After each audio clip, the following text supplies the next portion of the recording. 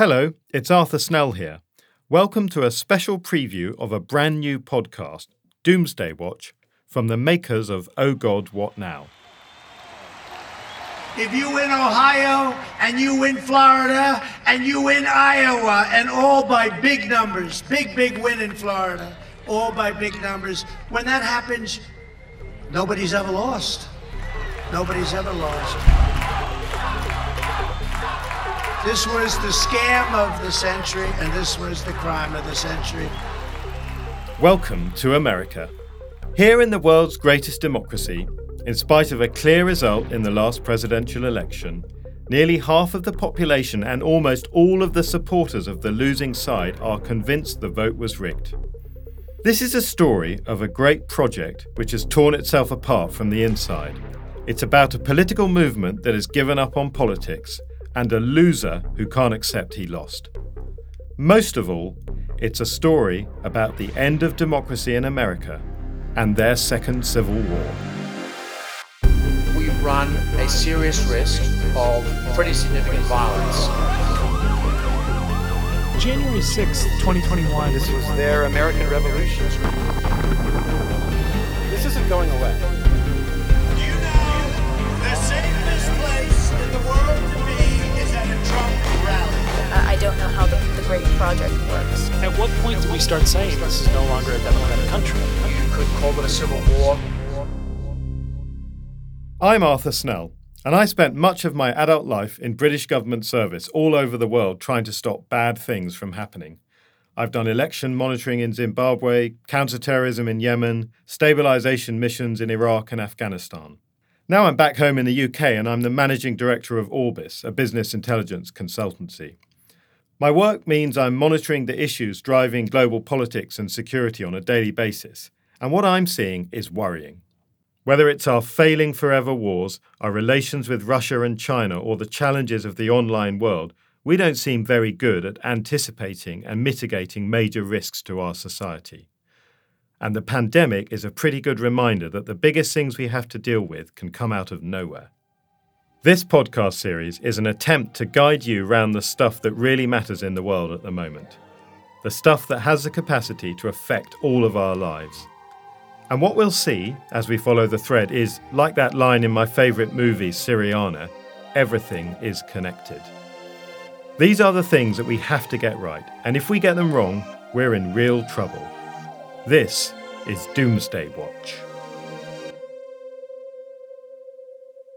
My name is Jack Goldstone. I'm a professor at George Mason's Schar School of Policy and Government, and I've been researching revolution and political protest for pretty much my entire 40-year career. Jack Goldstone's a man after my own heart. A historian by trade, he sensed there was something amiss a long time ago. His 1991 book, Revolutions and Rebellions, presented a model to determine a nation's vulnerability to political crisis. When I started looking at revolutions, I really wanted to know, why do states collapse? And it turned out that there were a set of conditions that were quite common to periods of upheaval. I developed that model because I was studying the great revolutions in history. I was kind of stunned to look around and realize, boy, these similar conditions actually seem to be underway in the United States and the other advanced capitalist countries. So much so that when you run these indicators for the 2010s and the 2020s, it looks now like we're getting to levels of underlying volatility that we haven't seen since the 19th century. Where there's anger, where there's polarized elites, and where there's weak states, democracy may not work as well as it's supposed to.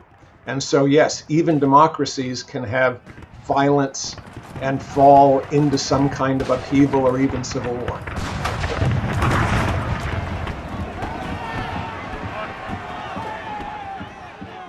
Look, I think right now we run a serious risk of pretty significant violence. And you could call it a civil war, you could call it an insurrection or an uprising.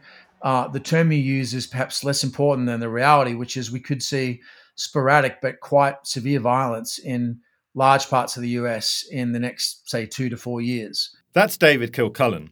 I first met David more than 15 years ago when I was running the Foreign Office Counter-Extremism Programme.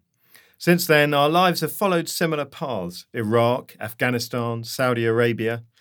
David has battled insurgents as an Australian infantry officer. He's got a doctorate in counterinsurgency and was America's chief counterterrorism strategist. He was the brains behind the Iraq surge and is probably the world's leading expert on counterterrorism and counterinsurgency. This is a man who knows a thing or two about failed and failing states. And one of the things that he's observed is that a lot of the failing is invisible. I've seen this too. In Yemen, back in the early 2000s, people used to say to me, "This is a state failing in slow motion." But it still had many of the features of a normal country, albeit a very poor one. You had government ministries, a president who had won elections, political parties. It had most of these things as recently as 2011. But nowadays, Yemen is just a space on a map.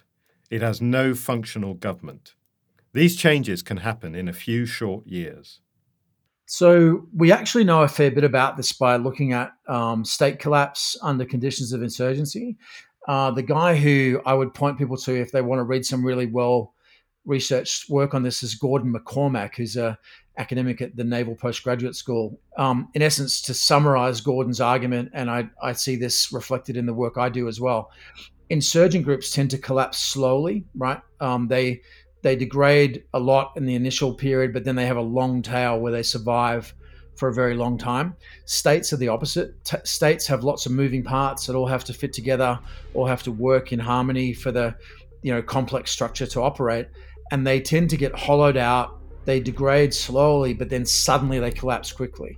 And I think one of the issues we've seen here over the past several years is that a lot of institutions, the CDC, the Supreme Court, the political parties themselves, state governments, the police, have been shown to have feet of clay, and there's a sort of collapse of belief in the legitimacy of the system.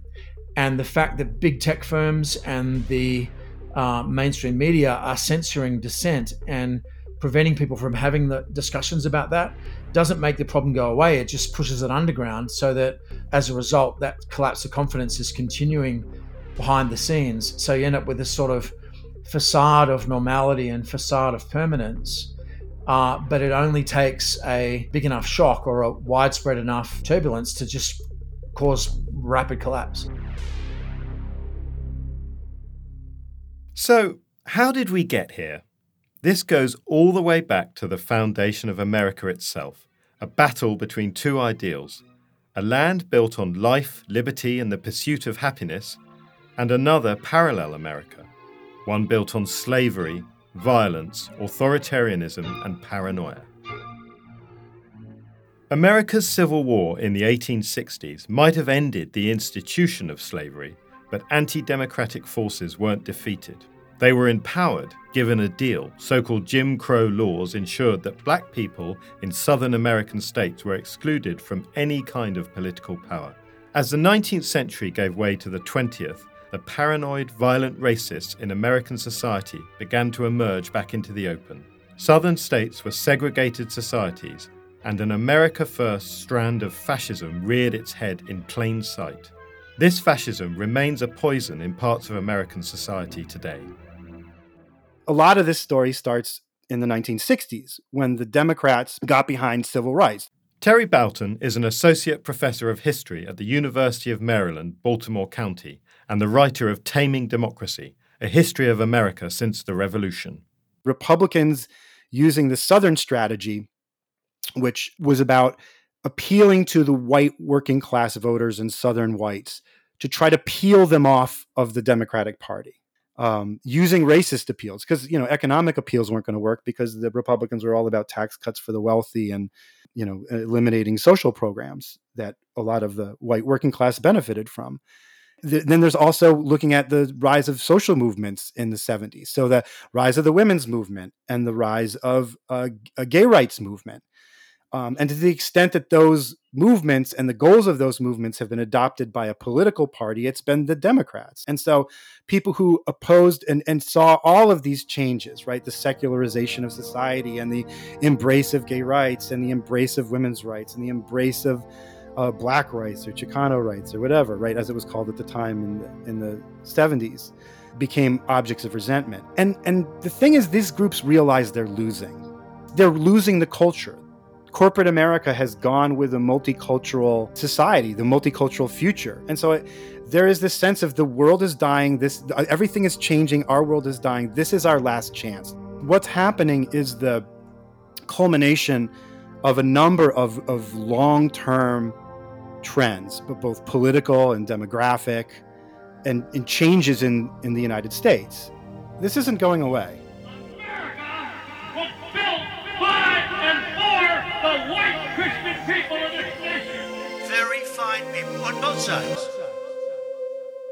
One of the ways to view the Trump era is to view it as the dying gasp, I hope, of a worldview that was fundamentally thrown into disarray when Barack Obama became president, which is to say, this country that has a history of extraordinarily awful racial oppression baked into its sort of DNA from its inception, has also then come to terms with the fact that in 2008, a black man was elected president of the United States. Professor Brian Klaas is a Washington Post columnist, host of the Power Corrupts podcast, and expert on despotism and dictatorship. The backlash that wrought was an open embrace of racism of a kind that was always there before Trump, but was simmering. That was your special preview of episode 1 of Doomsday Watch.